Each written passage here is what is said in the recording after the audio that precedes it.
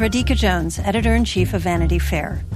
If you enjoy binge-watching the best TV shows and love hearing from the actors and showrunners who make them happen, then subscribe to Vanity Fair. Our Hollywood reporters take you behind the scenes of the year's most anticipated projects, the industry's biggest moves, and the hardest-fought awards races. From The Crown to The Real Housewives, we've got the inside scoop. As a special thank you to our still-watching audience, we're offering 15% off a yearly digital subscription to Vanity Fair. Visit vanityfair.com today and use promo code POD15. That's vanityfair.com, promo code POD15 for 15% off a yearly digital subscription to everything you want.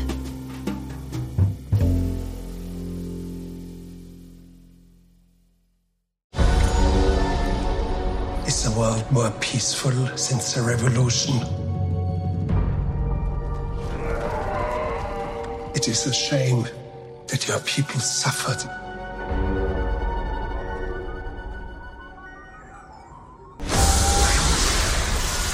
But bounty hunting is a complicated profession.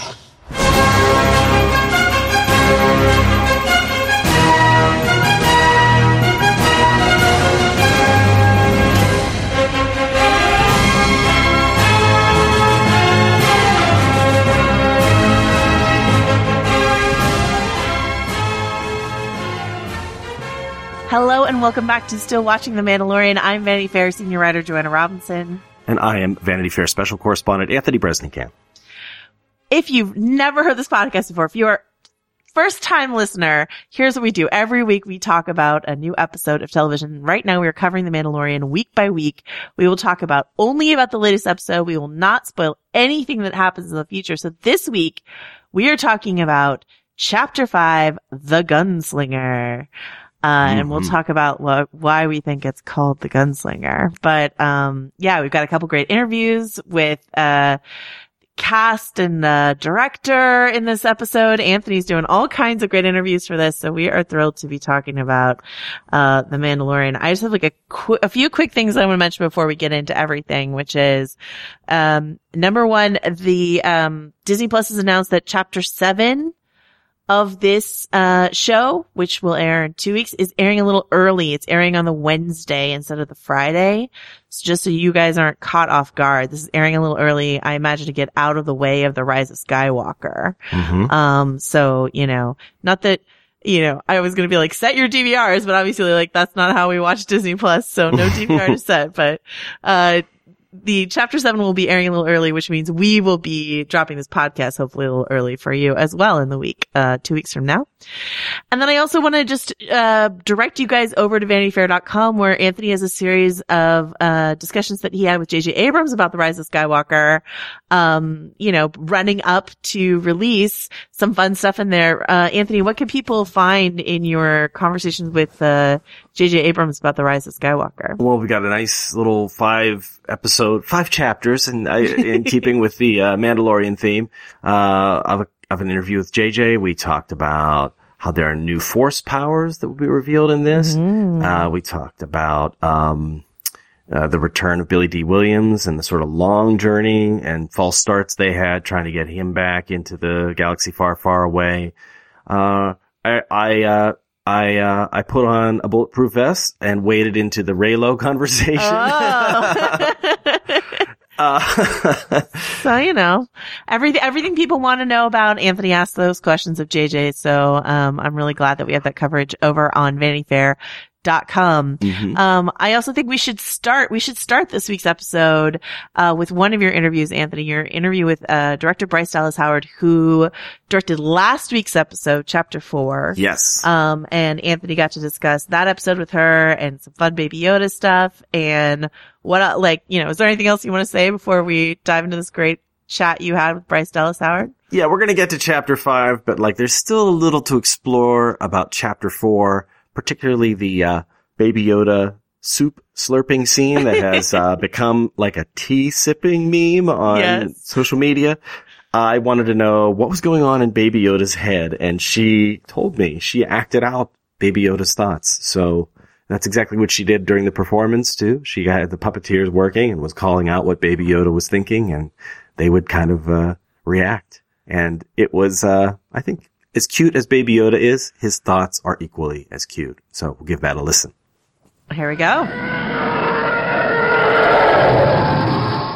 Well, hey, congratulations on the episode. I loved it. I thought it reminded me of, Seven Samurai and the A-Team and all of those stories where, like, people on the run stop to help local townsfolk, and I thought you did a wonderful job. Thank you. Thank you so much. Really appreciate it. It's so wild getting to talk about it now because it felt like I was never going to be able to talk about it. Yeah. I have quite a few friends who are texting me now, and they're like, so when were you going to mention that you were doing this?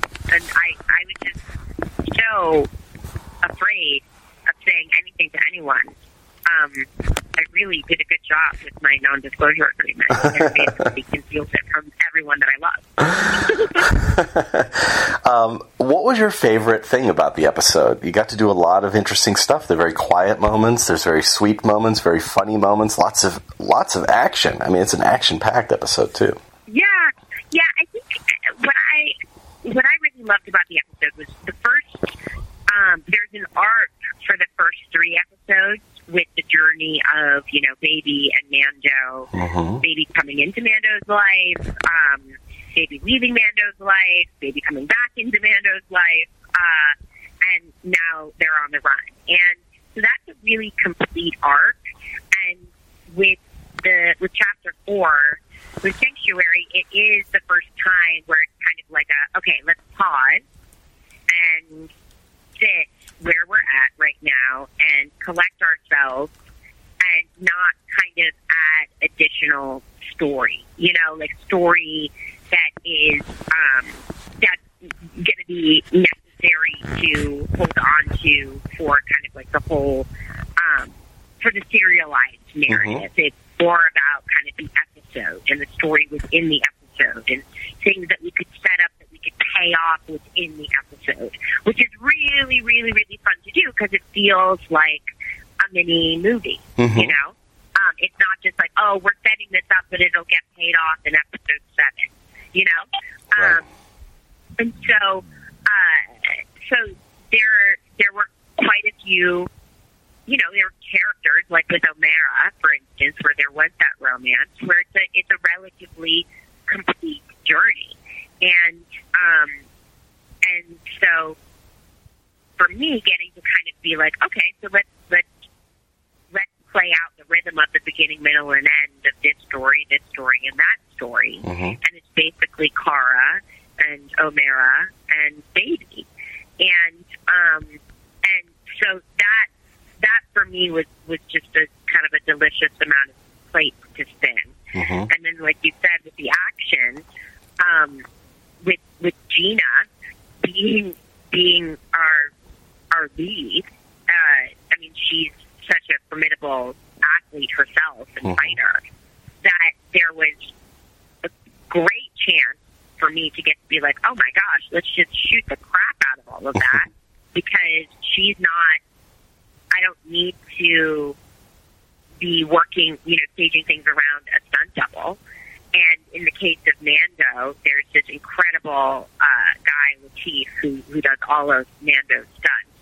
And so I was just like, oh my gosh, I just want Lateef and Gina to basically play and see what comes out of that. And so to get to work with people who have skill sets beyond just playing pretend is lends itself to a much more kind of ambitious collaboration when it comes to action and whatnot. So that was really, really, really fun. And the Cara Dune character is one you really get to define with your episode. You're inheriting some characters, the 2 other leads from the previous episodes, but you really got to shape her and the people of this town. Did you get a lot of leeway there in terms of what she looked like and how she behaved? Yes, quite a bit.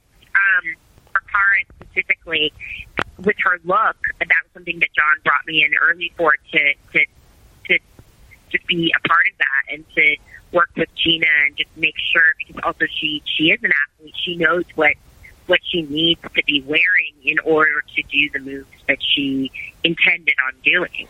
And so getting to factor all of those things in, and then the hairstyle.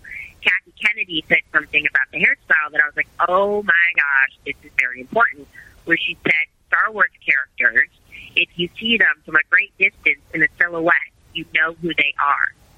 And I was like, oh man, that is so true. And so the silhouette of Cara Dune needed to be specifically Cara Dune. And when we were having this conversation, Deb Chow was directing, and we were just all hanging out in Video Village. And Deb, the way she does her hair, the way she kind of gathers it and stuff, she does these like little braids and stuff, and it's just beautiful the way she does her own hair. And we were all talking about this, and then we looked at Deb's hair. Deb was sitting in front of us, and we're like this, like we should do something like this. And we were like, yeah. So Cara Dune's hair is in part because we knew it would be recognizable in a silhouette, and very much so inspired by Deb Chow's own hair. She was like fully directing in that moment. She was like, I don't even know what you guys are talking about. That's funny. That's funny because that's the second character she inspired, because Emily Swallow, who plays the armorer, said she was like watching Deb on set and noticing like this kind of quiet power that she has. That she doesn't move around a lot or is very still and focused. And she's like, I brought that to the character. So that's now two characters that this one director has inspired. I buy it. Absolutely. I got to ask you about Baby Yoda. Have you seen the new meme with Baby Yoda drinking the tea or drinking the soup that's going around? Yes, I love it. I love it. I mean, what's so funny about that is that day was, we were filming this huge fight, between Mando and Cara, and it's just, it's just Gina basically like pounding Mando, who was Lateef, who was doing all of Mando's fighting, and we like did this fight, and we're like, oh, cool, and then we were like, now for the important stuff, baby sipping soup. Just like spent like probably an equal amount of time filming every alt version that you could ever possibly imagine of like, baby drinks the soup and then blinks, baby drinks the soup with one hand, baby drinks the soup with two hands, baby drinks the soup and then tilts his head. Like, it's just, baby drinks the soup and flaps his ears.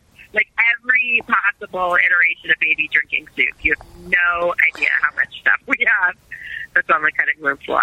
And was that a real little puppet then, or not a visual effect? Yes, an animatronic puppet. So that was something that I was just really stoked about, because Legacy are the puppeteers, and I got to work with them on Terminator and on the first Jurassic, so we already had a shorthand. And John really wanted to push this puppet and just see what was possible, so that we could use the puppet as much as possible on screen, and so it was kind of like more is more. Like, just let's see what happens if we can do this, that, or the other. And there were a lot of things that we didn't think would be possible that the puppeteers just figured out. That we would ask for, and they would be like, let's see, and then they would push it, and Baby was able to do it. So we're very proud of Baby. What was the emotion?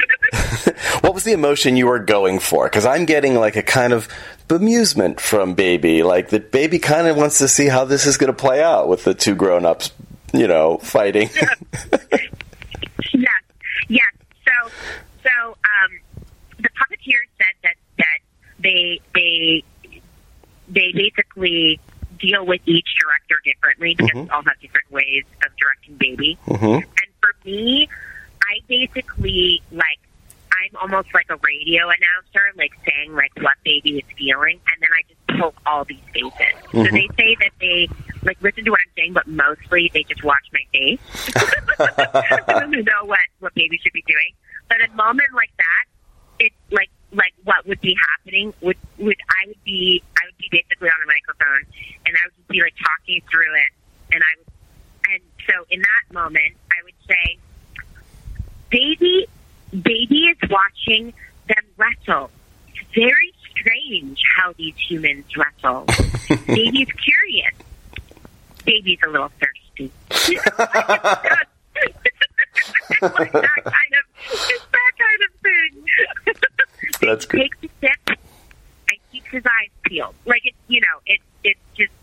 really fun to get to talk through babies. That's great. That's perfect. That's exactly how it read too, because I got the sense like baby wasn't too worried about whether they were going to hurt each other. It just wanted to see what was going to happen next. Yeah. And we wouldn't. It felt like everything's under control. And we wouldn't. That's what we do all day long. It's like that we would just come up with the inner thoughts of baby. That's what it is. It's like the talking out the inner thoughts of baby while pulling faces. Was there any worry by the time you got to your episode about whether baby was going to work for people or not? Like, it's become such a phenomenon, but I know John and Dave both said they weren't sure at first how it was going to play, whether it would be embraced. Of course. Mm-hmm. I mean, you worry about all kinds of things when your work is going out there, especially when it has to do with IP like Star Wars. Mm-hmm. But I think that I was just so in love with baby and so excited to share about baby. I probably was the least worried about baby, honestly, because it's just so exciting. Like, all you want to do is just share that baby exists. The last thing I want to ask you is, we wouldn't have gotten that moment if it weren't for the worst babysitter in the galaxy, the waitress, played by Ida Darvish. Yeah.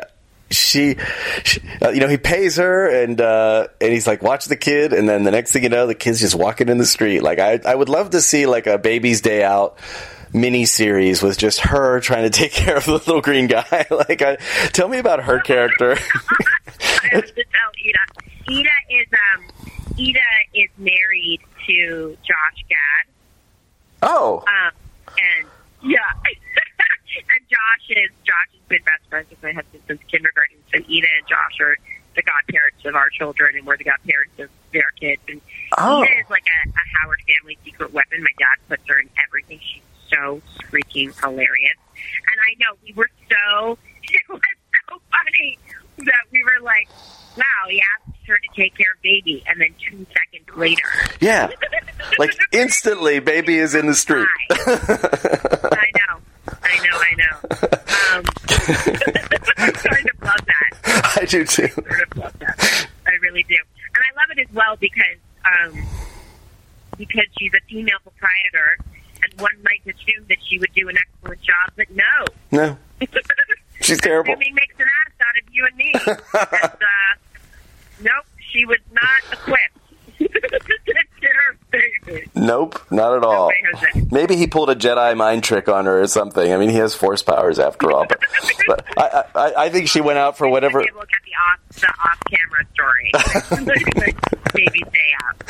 I also picture her. I picture her turning around and not seeing the baby, and then not really caring either. Like, not right. Just sort of, well.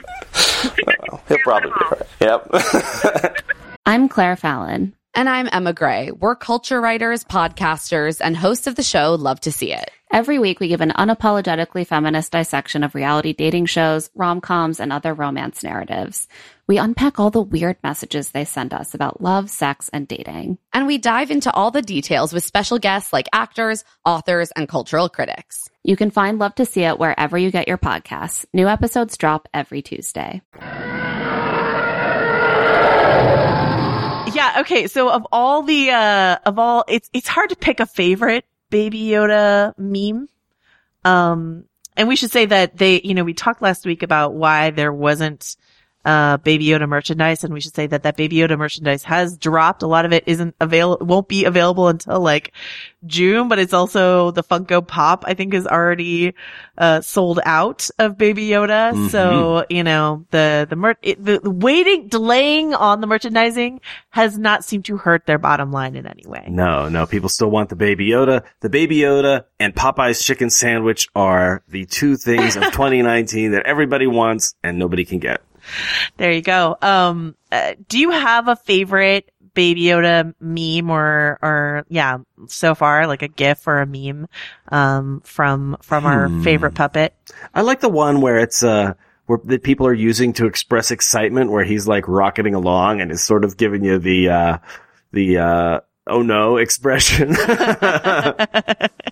That's a really good one. The one that came out of chapter 4, which people are using with the flipping of the switch to do like different pieces of music on the Razor Crest radio, I guess, is a fun one. And then of course the tea sipping one. Like a friend of mine who is flipped her lid for Baby Yoda, but actually hasn't watched The Mandalorian yet, sent me the bone broth sipping, the tea sipping, image. And she's like, this has to be fake, right? I was like, believe it or not, it's real. She's like, no. So, there we go. I'm not sure there's anything in this episode that will replace those in my heart, but, only time can tell. Sometimes you don't know how powerful a GIF or a meme is going to be until, Twitter does its thing with it. So, in the conversation with Bryce, we explored an actress that I think deserves more attention, and I hope we see her again in this galaxy, like in some sort of galactic storytelling. I think she deserves at least a comic book,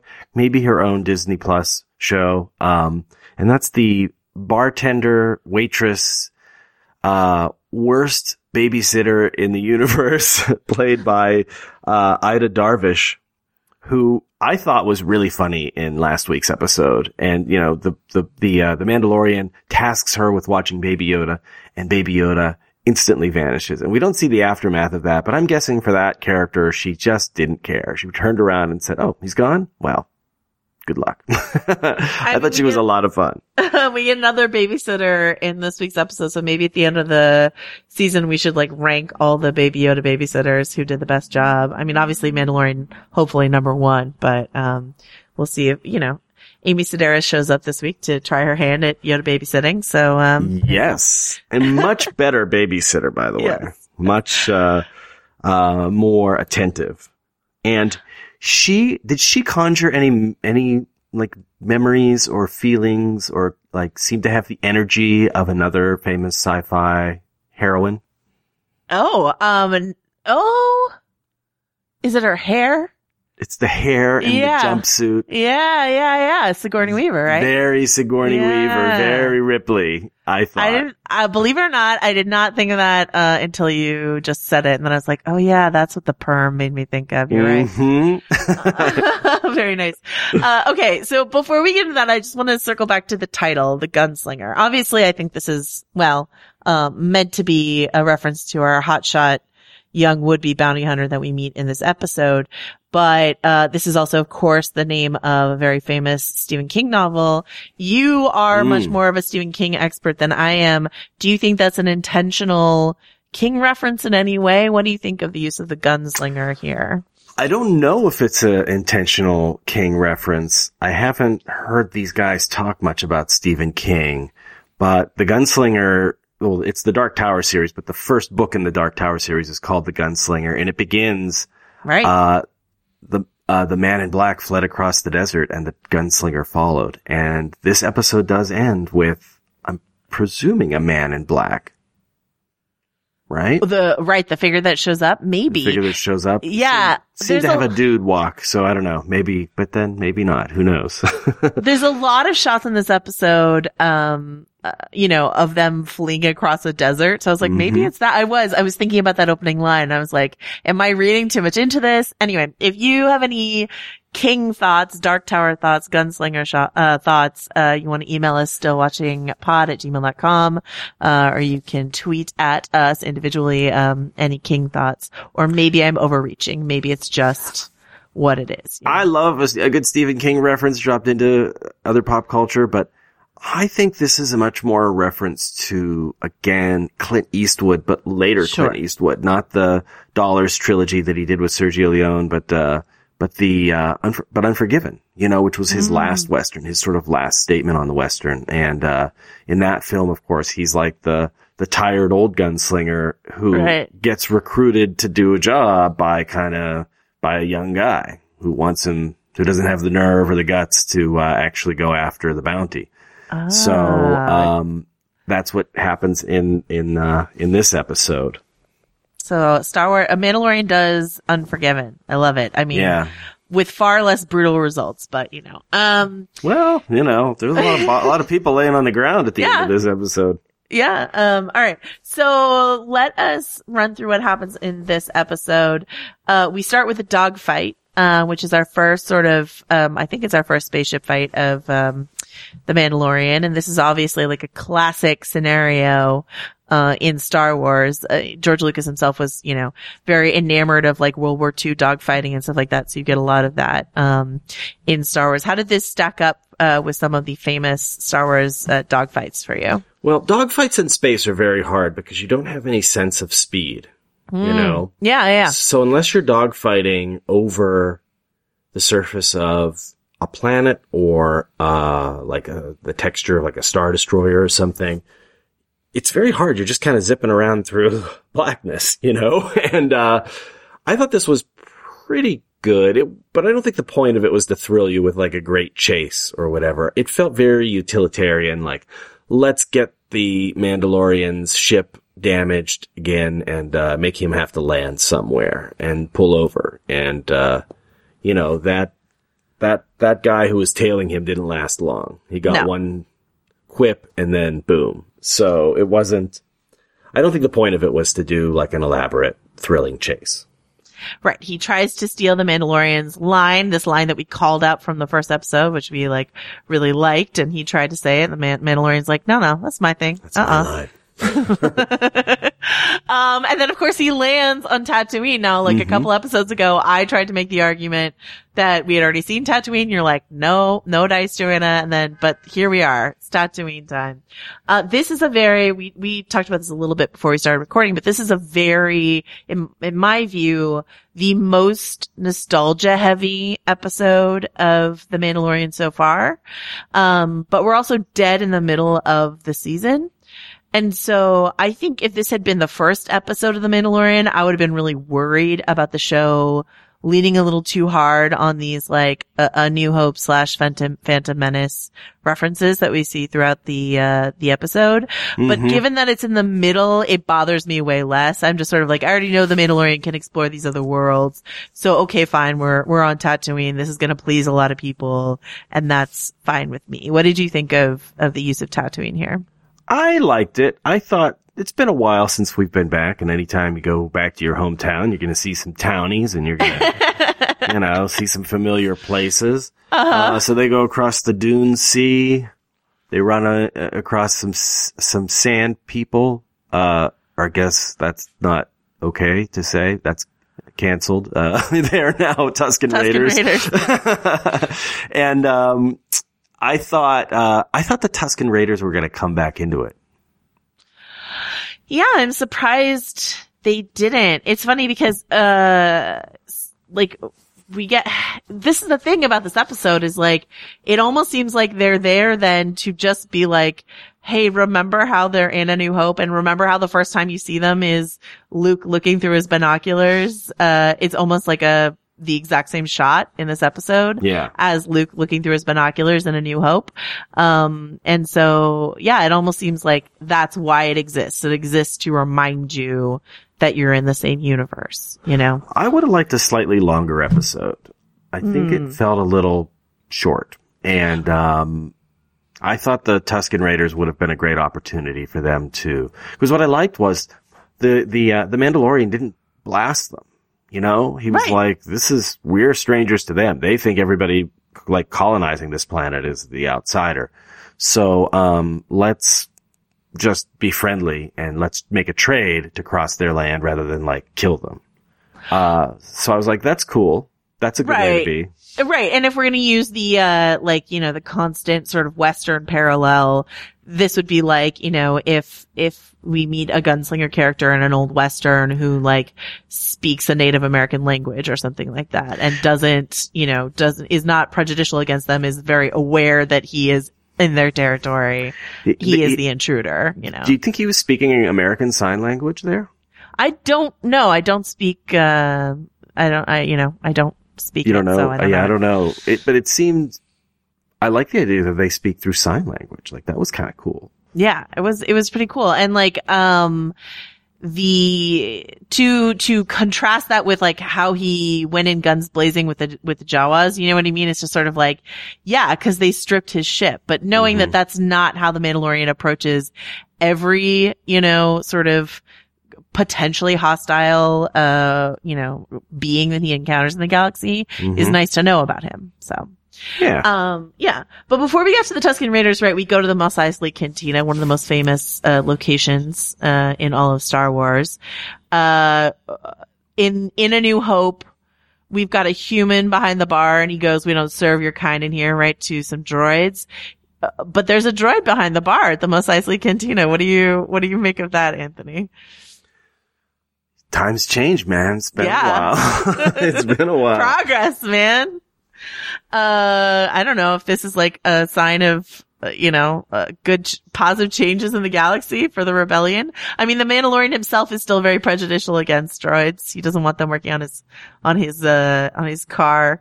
But yeah, they're tending bar at the cantina, so. I thought business seemed a little sparse at the cantina. It's true. When Luke visited it, that place was jumping, man. There was a band. It's crowded. People were having a good time. A lot of party people. Werewolf in the back. It was great. It seemed very well, and Mos Eisley in general. Yeah, Mos Eisley in general seemed pretty sparsely populated. We had all those stormtrooper helmets on spikes. A cool shot that was in all the trailers for The Mandalorian, but it wasn't as bustling as it was in A New Hope. So, but we do meet this character. I believe his name is Toro Calican is what I wrote down. That's right. Played by Jake Cannavale. And he's sitting in Han's booth, is he not? Sure looks like it. Yeah. With his feet up on the table, trying to do his best Han, basically. But this is budget Han. This is no Han. That's no Moon. That's no Han. This is a kid who doesn't make it through the episode. What do you make of this character and the role he plays? You already mentioned Unforgiven, but what do you make of why they've given the Mandalorian this kind of character to bounce off of? He's in the hero's journey, he's the callow youth. He's Luke Skywalker, just a different type of personality. He's the inexperienced young dude, wants to prove himself, wants adventure, ready to go for it, but is undone by his own hubris. He's smart enough to know he can't take Fennec Shand on his own. Not smart enough to know that he shouldn't tangle, with, his partner or betray his partner, that's going to turn out badly for him. So, I have to admit distress over Fennec Shand though. Should we move on to that or should we keep talking about Toro Calican? I thought the name is cool too. A lot of interesting names here. Peli Moto is the character Amy Sedaris is playing. Moto is Spanish for quake, terremoto, earth shaking. And this, you've got another kind of Spanish word, toro, like a bull. Like a bullish thing, yeah. He's very bullish. And Calican reminds me of Caliban from The Tempest. Yeah. Sort of the wild man. And, I thought it's funny. Jake Cannavale's performance reminded me a little bit of Anakin Skywalker. His line readings and all that. He just felt very Too big for his britches a little constantly. Bit. Yeah, a little bit. yeah. I thought he did a good job, though. He's the son of Bobby Cannavale, the actor, and Jenny Lumet, the screenwriter. I don't think anyone has like a better Hollywood pedigree than Jake Cannavale, because like that means he's related to Sidney Lumet, and he's also related to Lena Horne. I was like, who isn't this kid related to? Awesome. Cool family tree, man. Very badass. But he looks a lot like his dad, like Bobby Cannavale. A lot like his dad. Yeah, it's interesting. You're right. Like, I don't know that I wish this episode were longer. I wish we had I think we should have spent 2 episodes on Tatooine. And either way, an hour on Tatooine, basically. And we can move on to Fennec Shand. I would have, you had this great conversation with Ming-Na Wen, which we will run at the end of this episode. We were both really excited that Ming-Na Wen was on this show. If this is the end of her, which it kind of seems like it is, if this is just like a short appearance, like I would have really dug like a whole long night with the Mandalorian and Fennec Shand, like sitting up against some rocks, trading barbs or something like that. You know what I mean? I think there's real potential for a character like this. I mean, the Mandalorian's a very action heavy show, but I really feel like with a performer like Ming-Na Wen, with a character as like there's this just coiled power in her. And I feel like we could have gotten some fun mind games out of her. What do you think? And she's a chatterbox too. She's a talky kind of gunslinger character, she's the kind that, gets in your head and scrambles things around. And, the Mandalorian is a very quiet dude, strong, silent type. I like that when she was captured, as soon as she began to talk to the kid, to Toro, I just thought, oh, he's done. Yeah. She's picking the lock, basically. Yeah. By way of going through his brain. Of course, underestimating how ruthless he was. Yeah. It's interesting. That type you describe reminds me a lot of, Russell Crowe's character in 3:10 to Yuma. I haven't seen the original 3:10 to Yuma, so that's the only version that I know. But, he's just slowly working at you, chipping away at you, like fireside by fireside in the cuffs, even if it wasn't, or even like, on a lighter note, like sort of Ygritte in Game of Thrones and sort of the job she does on Jon Snow when her hands are tied. Like this kind of character that can just eat away at your insecurities, at your thoughts, all this sort of stuff, even while their hands are tied next to you there's a real potential there. And it just sort of, it was over too quickly for my taste. I would have loved more of it. So. Yeah, I want more of her. And I don't know, we see this mystery figure walk up to her. Yeah. Her body at the end. She seems to be deceased. But damn, I hope she's all right. Bring her back, man. She was cool. She was too cool. Maybe she has some Beskar in her, because there's so much made in this episode of like how the Mandalorian's Beskar like repels all these shots. So maybe that's, maybe she's, but we already saw Greef Karga survive think some Beskar, so it would be kind of silly to do that trick again. So I don't know. I think there's way too much potential for that character to just vanish like this. So I don't know.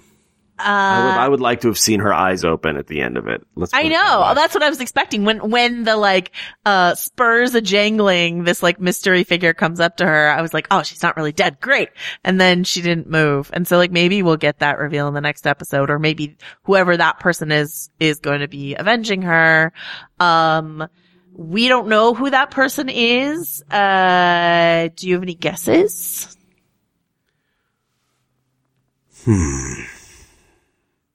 I always hate to guess because then you never quite know.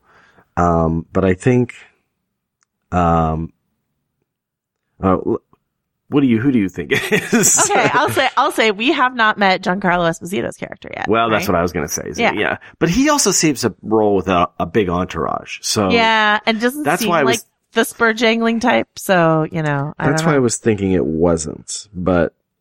Is there anyone else that we know is in the season that we haven't met yet? Bill Burr, he wears sort of a black outfit too. I could see him jingling and jangling. That's true. It's true. All right. So, we'll keep our eye out, but yeah, Giancarlo, Bill Burr, or maybe someone who hasn't even been announced yet. Like that's a thing about, Anthony and I loaded up the episode today and both of us, had a moment of Amy Sedaris.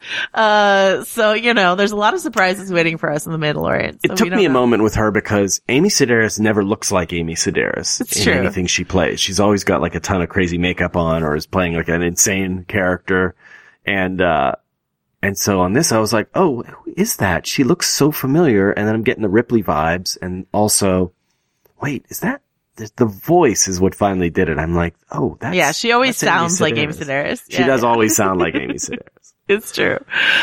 I just also want to, run through some references that I picked up, and I'm sure I missed some, but I just thought I'd run through since this episode is what I think is interesting about this episode is very like nostalgia heavy, like, remember Tatooine sort of episode, but it's equal parts, I think, Phantom Menace and A New Hope. Like there's a lot of prequel stuff, or at least a significant amount of prequel stuff in this episode. And that's a question mark around Star Wars is like, how often are they gonna, it reminds me of how Avengers Endgame has this huge section that's about Thor the Dark World. Right. And it's like, you're gonna have to deal with it. Yeah, you can't write this off. You can't pretend this didn't happen. This happened. So we get immediately, like right at the top of the episode, we get these pit droids, that I believe first met in Phantom Menace. They're like pod racing droids, right? Who are helping out Amy Sedaris in her shop, on Tatooine. Now, do you think that docking bay is the same one where, Luke and Obi-Wan first laid eyes on the Millennium Falcon? Ooh, maybe. I mean, the geography is the same, but then I'm thinking, well, maybe there are a lot of similar, like, loading bays. There's like that device, a little tan device that has some sort of vent on it, and a green and red light is right by the door where it was originally. We should have to look at it side by side to see. I think it might be. Excellent. At the very least, it's like one of those houses in a development. It's exactly like one of the other houses. So all made of ticky-tacky and they all look the same. That's right. We already talked about the cantina, the Mos Eisley Cantina, Han's like booth, etc. We know that Fennec Shan works for the top crime syndicates, including the Hutts. So, a little Hutt reference in there. And then when Toro shows Mando their ride, and Mando's like a little disappointed by how kind of broke down these speeders look, he goes, what do you expect? This isn't Corellia, right? Right. Corellia being, a Rogue One location, or no, sorry, a Solo location. It's where Han Solo's from. But it's where they build like a lot of ships in Star Wars, right? That's like a thing Corellia. Yeah, it's like a shipyard. It's like Liverpool or something. Yeah. So apparently, I guess you could get a much nicer, piece of machinery from Corellia. We talked about the Tusken Raiders, the Binocs, the Dewbacks, Tatooine critter there. And then, when the Mandalorian says that Fennec Shan has the high ground, that feels like that's a very Revenge of the Sith reference. Yeah. Absolutely. Also, he says, she's no good to us dead, which is what Boba Fett says, when they're about to freeze Han Solo. Right. Perfect.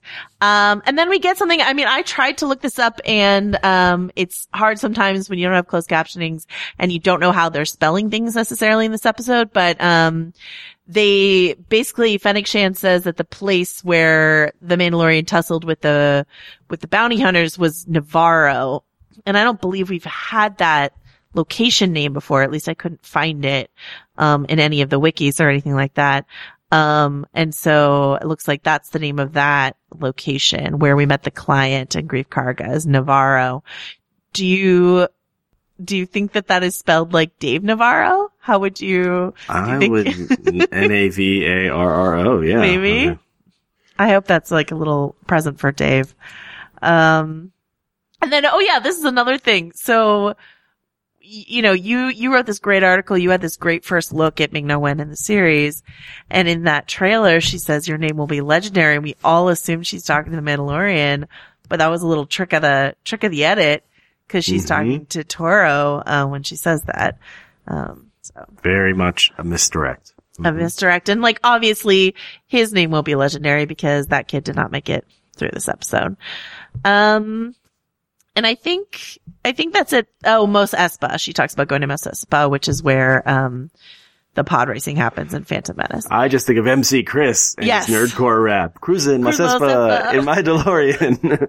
I'm a piece War's of over. I'm a piece of Mandalorian. Yeah. We gotta work on this. My backpack's got jets.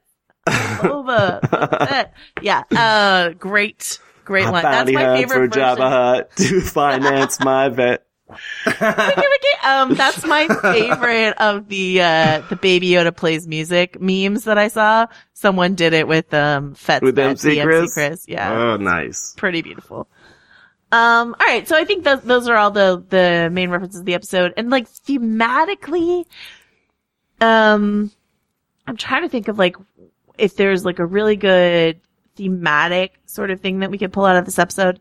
And the best I came up with is there's a couple times when people talk about having a team or a partner.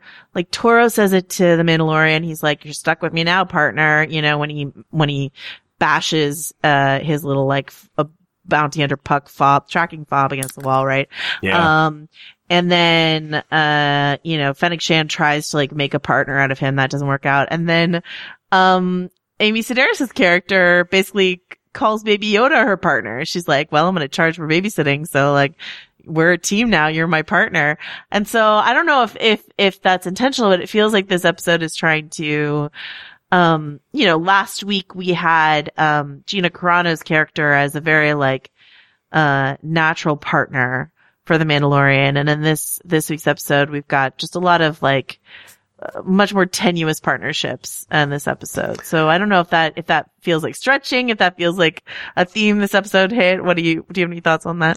All right, I'm going to pull out like something like an OK Boomer reference here, but like it just reminds me of Bob Dylan and one of the greatest lines he ever wrote, which is, to live outside the law, you must be honest. And I think with Cara Dune, Gina Carano's character, and the Mandalorian, they're both on the run. They're both outside the law. But when they say, we're partners, we're going to work together, they do it. And there's no backtracking on that. Right. And this is an episode full of double crosses. Yep. And it just shows, that if you aren't honest, then you don't live outside the law, at least not for very long. And, I think the Mandalorian has a code. He has some honor. It was represented by his, refusal to just shoot the Tusken Raiders. He'll bargain with you as far as that'll get him. And, he'll fight you if he has to. He'll kill you if you give him no other choice. But I think above all, the reason he's the hero is that he's honest. And he paid Pelimoto like all the money he got off Toro, he gave to her. So, there's some kind of code operating here. I love that. I think that's a good read on it. So that is this episode. Before we go to your conversation with Ming-Na Wen, I want to hit up one last reference, of course, which is one of the last lines of the episode, where Pelimoto, references Beggar's Canyon, which of course is, something that Luke references. That's where Luke sort of learned how to, fly, right? Beggar's Canyon. That's right. Bullseyeing Womp Rats. So that is it. That is chapter 5. Not my favorite chapter of the season so far. But maybe laying the ground for some, maybe the death of Fennec Shand is going to ripple through this, season in ways we can't anticipate, or maybe she's not dead and that's what we're hoping for. But let us, in that vein, in the hope of more from her, let's go to your conversation, with Ming-Na Wen. Yeah. And I would preface this by saying we had this conversation before, anybody even saw Fennec Shand. So now, but I still think it has value as a little bit of insight into how they crafted her look, especially what they were going for. the real life creature from our world that inspired her design and her attitude. And, a fennec fox is both predator and prey, and I think that fits really nicely with her character. But I do hope we see her again. Rise, Fennec Shan. Come back to us. Come back to it. But at the very least, here's Ming-Na Wen talking about the character. Thank you for talking to me about your character. I am so excited we're going to be able to reveal you and show a little bit of who you're playing. And well, tell me about her. I understand she's an assassin.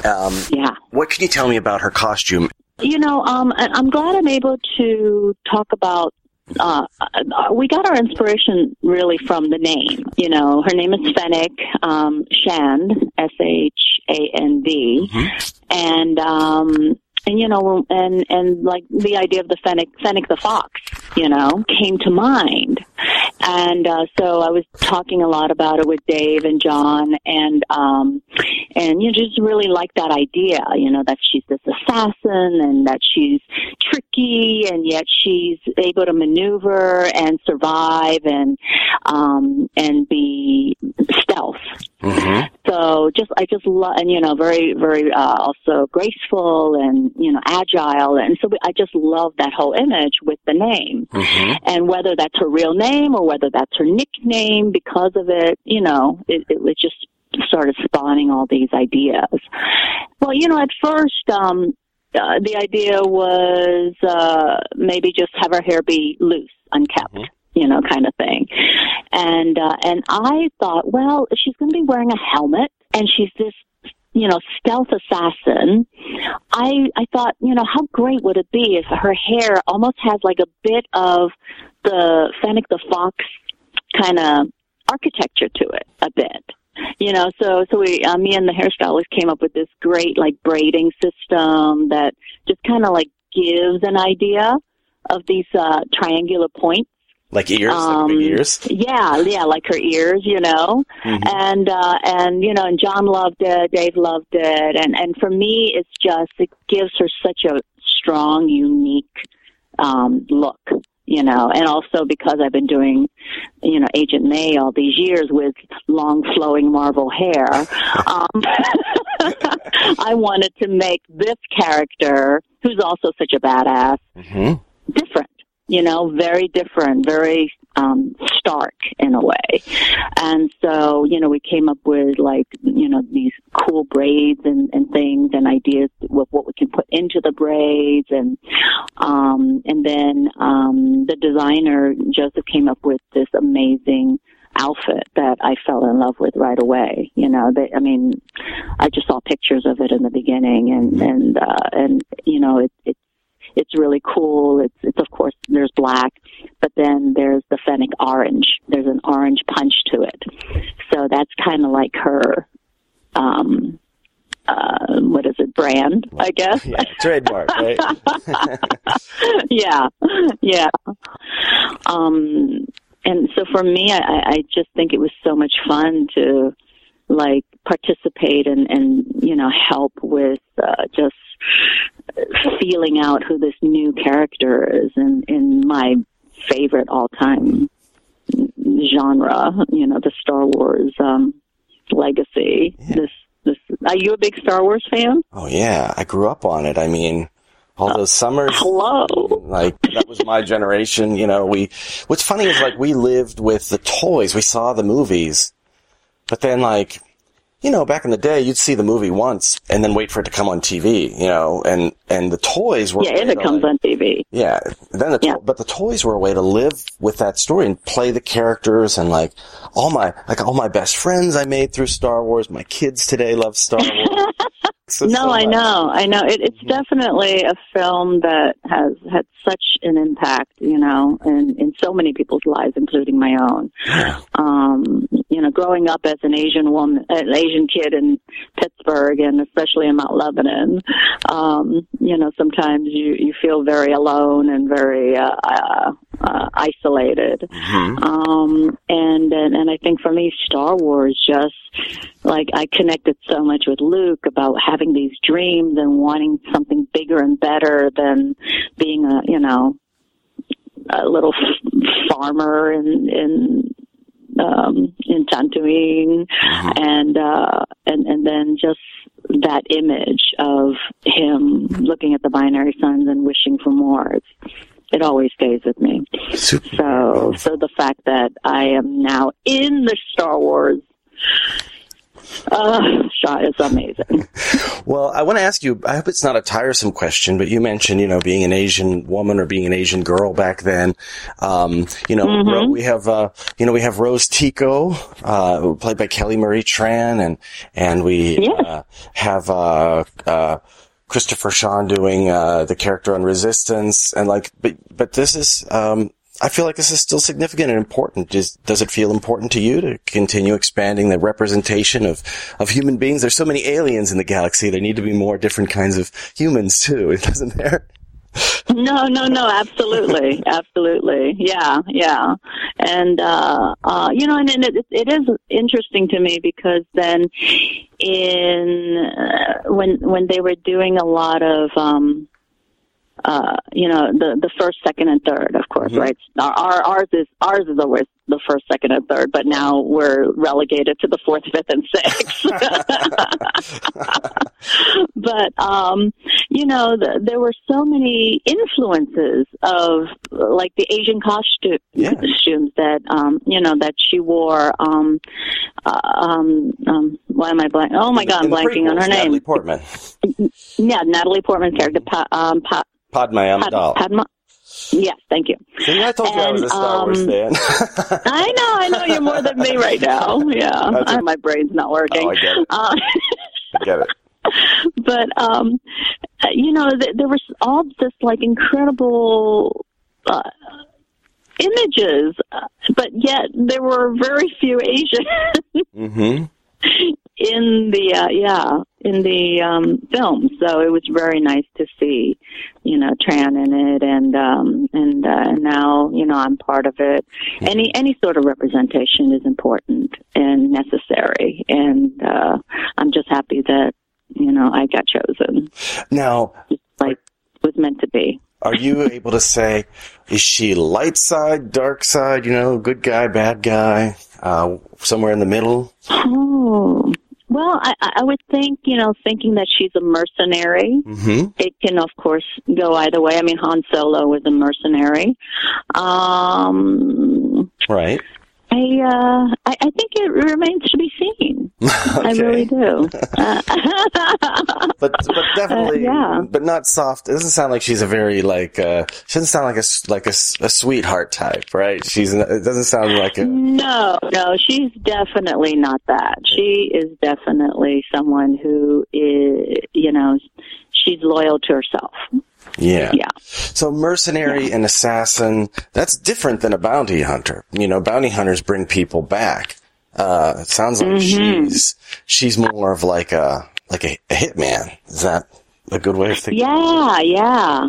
You can definitely, I think you can definitely reference that for sure. That there is, that is part of who she is and what she's capable of doing.